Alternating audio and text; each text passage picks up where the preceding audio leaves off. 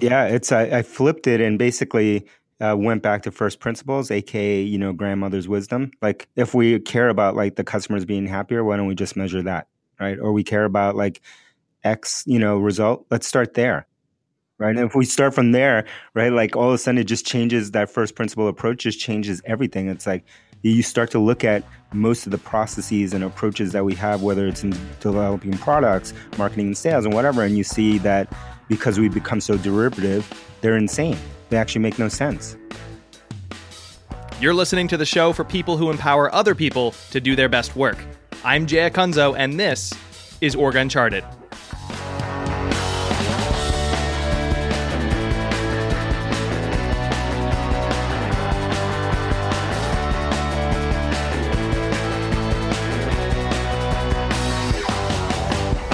Hello once again, and welcome to the show that believes, I think, what you believe. We believe in putting the customer first, in making decisions from the bottom up, and in fighting against top-down leadership. This is the official podcast from Tetra, which makes knowledge management and sharing software for modern, fast-growing teams. Tetra has also collected all kinds of great company culture decks for our show website, so you can go to orguncharted.com and check out the behind the scenes of how companies like Buffer, Google, GitHub, Lululemon, and a lot more are building thriving cultures. That's orguncharted.com.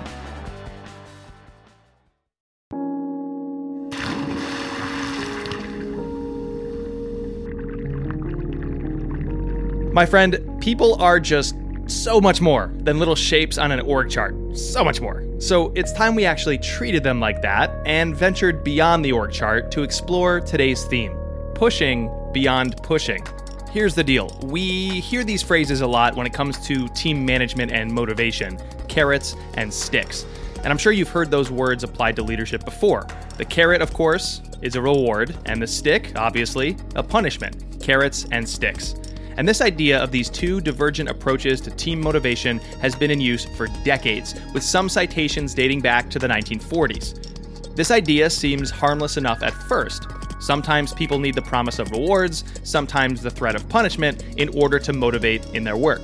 But put aside the fact that lots of psychological studies and authors have largely discredited this idea, and instead, let's focus for a moment on the origin of the phrase itself and how that changes our beliefs as leaders.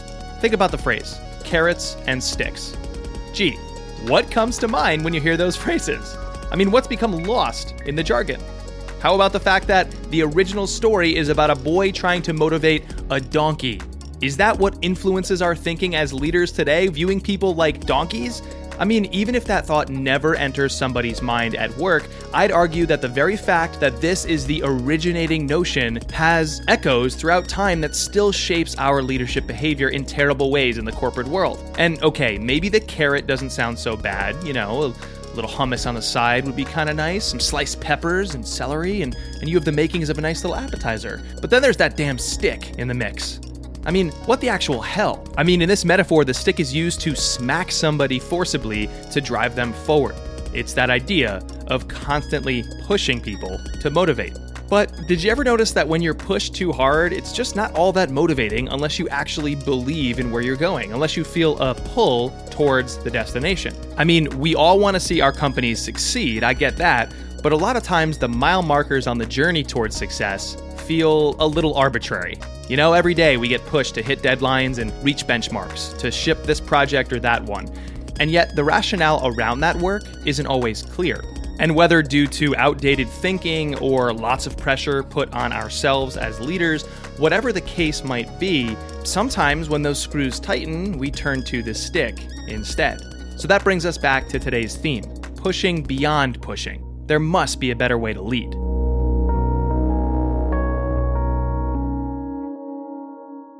I don't like being told what to do. I don't like being pushed myself.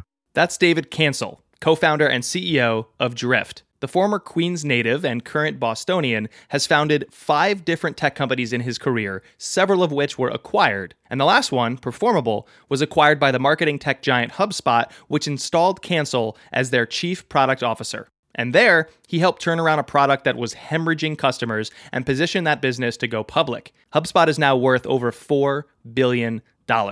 Today, he's building Drift, which makes, in their words, conversational marketing software, including a flagship product, a chatbot, for marketing, sales, and support teams to speak directly to website visitors. David comes from an engineering background, and when he first made the transition from engineer to leader, he says pushing was the only way he knew how to lead. There was a time where we didn't have access to the world's information, where you couldn't just watch a YouTube video from a famous leader or a speaker, like where information was actually hard to get.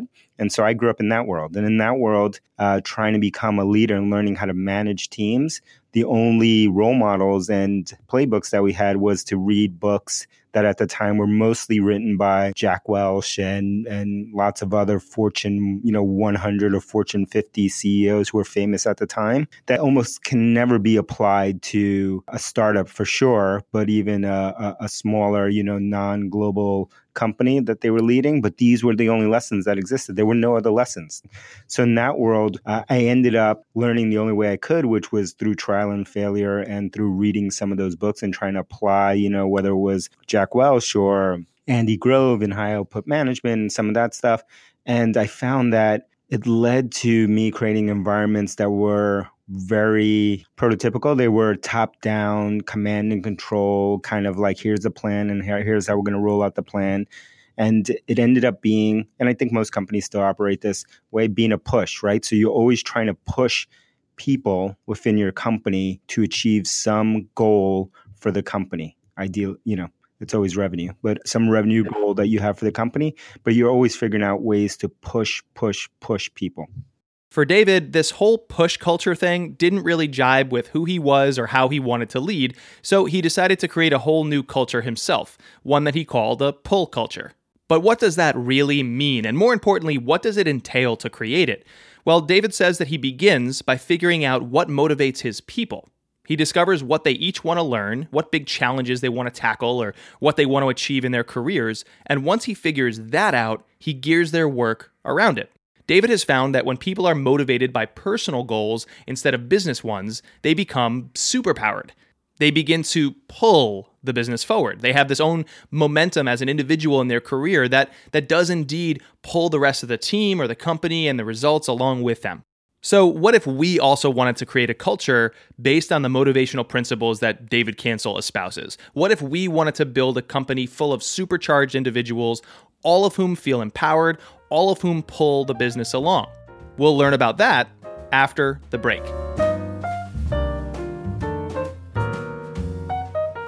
So speaking of push versus pull, I think when somebody pushes their team as a leader, it's because they believe they have all the answers, the information to do the job well, and now they're asking the team to carry out their mandate or their ideas. But I think the modern way of doing leadership, the best way to get the best work from your team, is to share all the information, all the context that you have in making decisions. That way, teams can decide for themselves what's right and what's wrong, because you're trusting them to do that work. They're on the front line speaking to customers. They're the talented people that you brought into the organization. We should all have access to the right information that we need to do our jobs well. In doing so, we might create a pull culture. And that's exactly why Tetra has created their product, a knowledge management software for fast-growing teams. Tetra is a place where you can make better decisions faster as a team because it's a place to put and share your information, your knowledge for doing your work. So if you believe what we believe on this show, and if you're interested in checking out more about their product, visit Tetra's website at tetra.co. That's Tetra with 2 T's.co. And now, back to the show.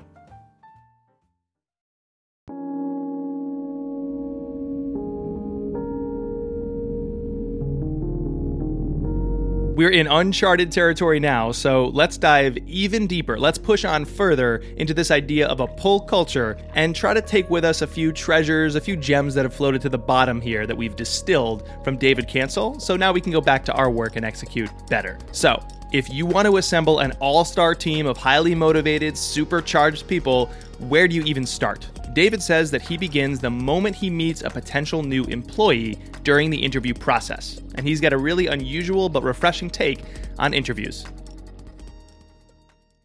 It all starts with recruiting, right? And so what we're looking for when we're recruiting people are people that are, one, eager to learn, which is our core kind of principle, right? It's the thing that's the same about all of us. Luckily, most people in the world now, especially the younger they are, the more they are obsessed with personal progression. So this one's an easy one. It's actually harder with some of us older folks because you get stuck in your ways.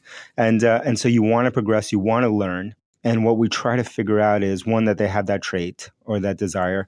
And two, that do we have the opportunity, the right context here, the right challenge that will put them in a role where they can achieve that, right? And sometimes it's hard because the more introverted, the more, my engineers, the more, it's harder for that personality type to express maybe what they want to learn or how they want to progress. So it's actually harder than it sounds. So it takes work trying to tease that out in the recruitment process. But once we know it or we have a vague idea of it, we try to align their mission within the company with that thing that will overlap with that personal progression. Because what I found, and I found that by accident, was when those two things overlap, then this pull model begins and this magic happens, because all of a sudden this individual is all in, is consumed with whatever the task is at hand, not because they're trying to just necessarily hit a number for the company or, get something shipped or not, but because this is moving them forward on their own personal progression. And that's when that passion kicks in.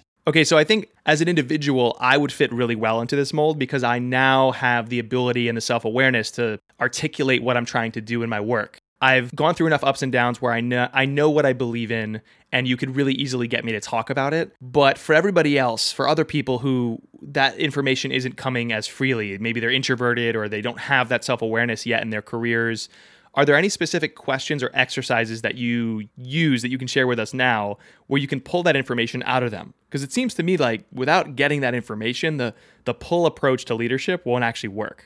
Super hard, right? It's hard to pull it out of people in theory, but it's actually pretty simple, right? And so I go back to grandma's advice, and that is to pay attention to, how people are reacting and what are they getting excited about. So let's talk about the interview process. In the interview process, a lot of times what I'm doing is I'm asking people, and I've trained other people to do this, we're asking people about random things that are related to both on the personal side and on the professional side. And what we're trying to do is we are trying to figure out and calibrate when that person is excited or not. And how do you know when someone is excited? It's pretty darn simple, right? You look at them, their eyes light up, they get engaged, they lean in, they start, especially if they're quieter, they start to talk a lot about that subject area. And it's almost like a laboratory test, right? I'm going through lots of different things, and the person on the other end doesn't know until they listen to this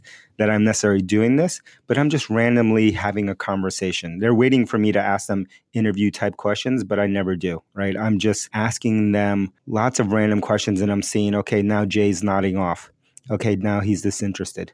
Now he's not leaning in. Okay, I mentioned podcasting.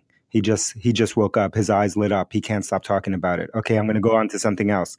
Now we're going to talk about, process and blah, blah, blah. Okay, he's asleep again. And so it's more that I'm less listening for the answer that they have, and I'm more watching them and observing them, right? And when I tell people this, they're like, oh, this is crazy. Oh, how do you do that? And it's like, no, this is the most basic thing that all of us have, right? Jay is married. If Jay's wife is angry at him, he does not need to have a survey filled out by her. He could probably see her from, 4 city blocks, Manhattan city blocks away, and you could be like, okay, she's mad, right? You don't need, and it's that simple. But people overcomplicate things, right? They think, well, how am I going to know? How do I quantify it? It's actually very simple. If you start doing this in the interview process, you'll start to notice. If you stop getting wrapped up in necessarily the words that they're saying, and you start actually feeling and looking at how they're reacting and just listening for the signs, you can see excited, not excited, interested, not interested. And by that's how I tease out what they might be passionate about, even if they can't express it yet. This is helping me explain to myself one of my favorite questions that I ever asked when I hired writers, which was, and I think this could apply to a lot of makers in a different flavor, but I would ask two different questions that would reveal this stuff. I never knew that's what I was doing, but I knew that I got good information. One question was, if I handed you 2 years worth, or I was promising you 2 years worth of salary, and you had to earn this by doing one thing, which was write a blog, a side project about anything at all in the world, what would you write about? And if they said, they're working at a marketing team, they'd say, well, I'd really write about the evolution of SEO. No, you wouldn't. You're pandering to me. Yeah. It's nonsense. What I wanted to see wasn't what they said, to your point. It was how they reacted. Did they light up and have a visceral reaction and start to just, almost like I'm doing now, rant about something in an excited way? Or give you some generic nonsense answer, right? Exactly. That reveals something about the person.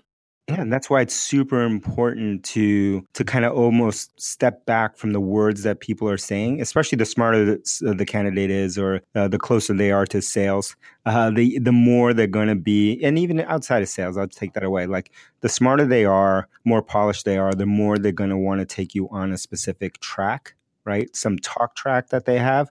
And the more they're going to want to keep coming back to whatever polished set of answers that they have, right? Because it's an interview process. They're in interview mode and they're selling themselves, whether they think so or not, right? Everyone wants to be liked. And so you have to separate yourself from that. And so one of my other things that I always do in that process is that I won't let people go off on their speeches, right? Whatever prepared thing, as soon as I feel like they're going down a talk track that they want to get into, right? Like that seems like well rehearsed, even if they haven't done it specifically or not, I will break it and I will distract them and go off somewhere else, right? And so I just need to break them from the nonsense and those generic answers. Like I would write a blog post about SEO and actually get to the truth about who is this person. All right. So quick aside, here's what I'm learning about this pull model. You have to get to the truth about the person, about your team. You have to figure out what really motivates each individual, and then you drive their work around their goals. I mean, what a refreshing take. It's a hard truth to swallow for many corporations that want cogs in a wheel. It's not historically how we've built businesses, but I think it is indeed how you get the best work from people. You customize the work around their goals, not the company goals. And in doing so, the company goals get met better. But how do you do that in a way that benefits the business and actually works in the corporate world? That's what I asked David. I want to move to this idea, the way you encapsulate this pull model, which you call servant leadership, and the two pillars that you talk often about as signs that servant leadership is perpetuating around your company, autonomous teams and accountable individuals. So, and autonomous individuals of that. So autonomy and accountability. So let's get super tactical. Can you point to anything at Drift where you'd say, look, this is how our people are both autonomous and accountable? You can see it clearly compared to other people or teams. Like, what would you point to at Drift specifically? I always point to the hardest one for most companies, which is engineering, software engineering, right? And so one thing that I try to do there is we try to push autonomy and decision-making about, for instance, at HubSpot, last company I was part of, and then this company, I had this belief and where we don't have roadmaps. We don't have dates for when we're going to release something from a product and engineering standpoint. And that always drove people crazy to think about that. What I replaced that with, and that was the give. So that was the autonomy. Now team, engineering team, product team, I've taken away roadmaps. I've taken away the burden of dates. And so I'm giving you the autonomy for you to decide when something is ready to go out. I'm giving you the autonomy for you to decide how you prioritize what you work on this month versus last month versus next week, whatever. You make all those decisions. No one's going to make those decisions for you. But the flip side of that is you have to have the equal amount of accountability. Now I'm going to start to measure you in customer terms. You will no longer get credit for, I shipped this on X date, we worked on it this long, we have this many points from an agile methodology standpoint associated to something. Those no longer mean anything. What means something is this product has generated this much revenue. These customers broken down by cohort are happy because of this thing that we did this month. Our internal customers, sales, support, marketing, customer success, are happier because we are addressing XYZ month over month and making the product better. So now you have that accountability. And I find that when everyone wants autonomy, but everyone's definition of autonomy is anarchy, right? They want autonomy, but they want no accountability. And that doesn't exist, right? That's anarchy. That's not autonomy. Autonomy comes with the responsibility to have that accountability for your actions. And I think this is reasoning from first principles, where a lot of metrics in the business world, in any department for any role, they're built on the assumption that, look, this is our proxy for the next thing, all the way down until you get to the customer. And what you're saying is, no, start at the customer, build back up your metrics from around that. So points in some echoed way somehow get back to, well, points lead to this many things shipping and this much productivity and this type of product and on and on and on until you're like, and happy customers who buy and refer people. So you're like, well, why don't we just start at that and reverse engineer it from there instead of starting so distantly from the customer? Yeah, I flipped it and basically went back to first principles, aka, grandmother's wisdom. Like if we care about like the customers being happier, why don't we just measure that? Right? Or we care about like X, result. Let's start there. Right. And if we start from there, right, like all of a sudden it just changes. That first principle approach just changes everything. It's like you start to look at most of the processes and approaches that we have, whether it's in developing products, marketing and sales and whatever. And you see that because we become so derivative, they're insane. They actually make no sense. They shouldn't work. And then we're surprised when they don't work. But they shouldn't work, right? Because they're like so removed. They're like 10 steps away from the actual thing that you're trying to affect. Right. It's like the customer is super mad. The VP is kind of disappointed in the progress. The sales team is angling for some kind of update, or if you're in marketing, some piece of collateral. They're like, people are pissed, but you're like, yeah, but look at this metric that I have. I'm doing well, aren't I? And it's like, no, you lost sight of this stuff. It's crazy. We've reached peak insanity and kind of letting everyone just choose whatever metric that they want to use. And which was always, one of my rants, which is, people were like, oh, we're data driven. And it's like, yeah, but if I can pick any metric that I want, I can tell you any make-believe story. That's not data driven, that I can just pick whatever metric and show you whatever chart I want. It's the old, what's that show? Portlandia, put a bird on it. No, you just put a number on it. No, that's not data driven. Just because you put a number against what you're talking about to justify it doesn't make you actually driven by the data. Exactly. It's crazy, but everyone does it. And you're like, is everyone insane? Are we insane? What's happening? Grandma's wisdom. So putting grandma aside, are there people at Drift or in your career that you can mention, maybe even by name, give them a nice little shout out, that you think have really thrived with this pull model? Like, how have you seen their careers unfold? What have they done better? And how have they been unleashed, so to speak, because of this approach? Yeah, I think lots of them, lots of people that we've worked with, the two of us in the past, right? Whether it's like Megan Keeney Anderson, who's VP of Marketing over at HubSpot now. We worked together at Performable before we were acquired and went in there. And so I think she's a perfect example of it. Elias, my co-founder, is a perfect example. Dave Gerhardt, who runs marketing here, is a perfect example of it. I mean, I'm surrounded by an endless number of these people that are, by their own motivation, been able to, progress leaps and bounds. And it's been because they've been able to, one, put their pride to the side, right? And show some humility and be coachable. And two, because they brought their own motivation, their own hunger to want to prove something and do something. And they've all been able to achieve amazing things. But I have a long list, and I'm proud to have worked with all of those people at different points in history and see their progression.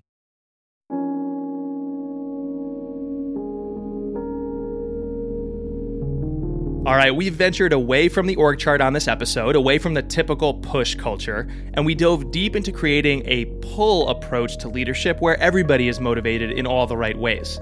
But we can't empower others like that in our careers without others first empowering us. So let's now hear from David Cancel about the person or people that he would like to thank, the intrepid explorer who empowered him to do his best work.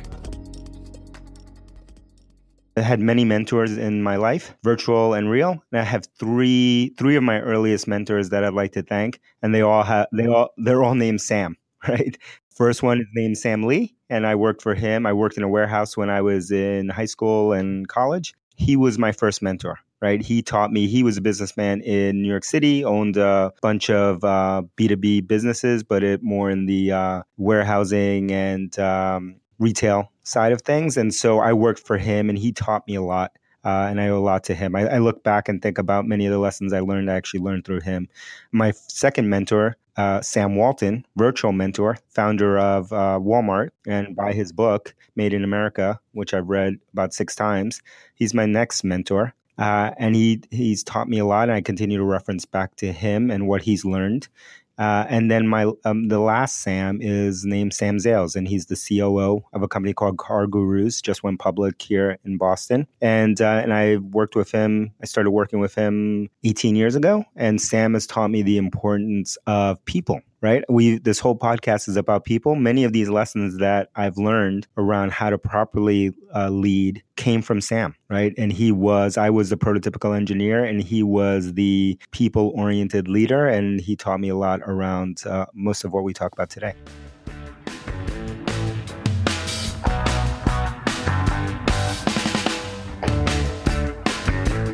Big thanks to David Cancel, Uncle DC, with all that wisdom today. If you liked what he said as much as I did, say hi on Twitter @DCancel. I got to shout out Tetra one last time because this is their show. They're not sponsoring it. It is their show. They're making it with me. And it's just awesome to see a company that gives a damn about great leadership. Again, Tetra helps you make better decisions in less time as a team by sharing knowledge more freely and openly together. So you can check them out at tetra.co, tetra with 2 T's.co, or visit the show site that we built together. It's orguncharted.com, and that contains all kinds of company culture decks, employee handbooks, more podcast episodes, interviews with leaders in text format, you name it. orguncharted.com. This show is a production of Unthinkable Media, makers of refreshingly entertaining shows about work. It's hosted by me, Jay Acunzo, and produced by Annie Sinzabah. Thank you, Annie, for your help today. So on behalf of Tetra, thank you so much for listening to this show. I will talk to you next time in 2 weeks on another episode of Org Uncharted.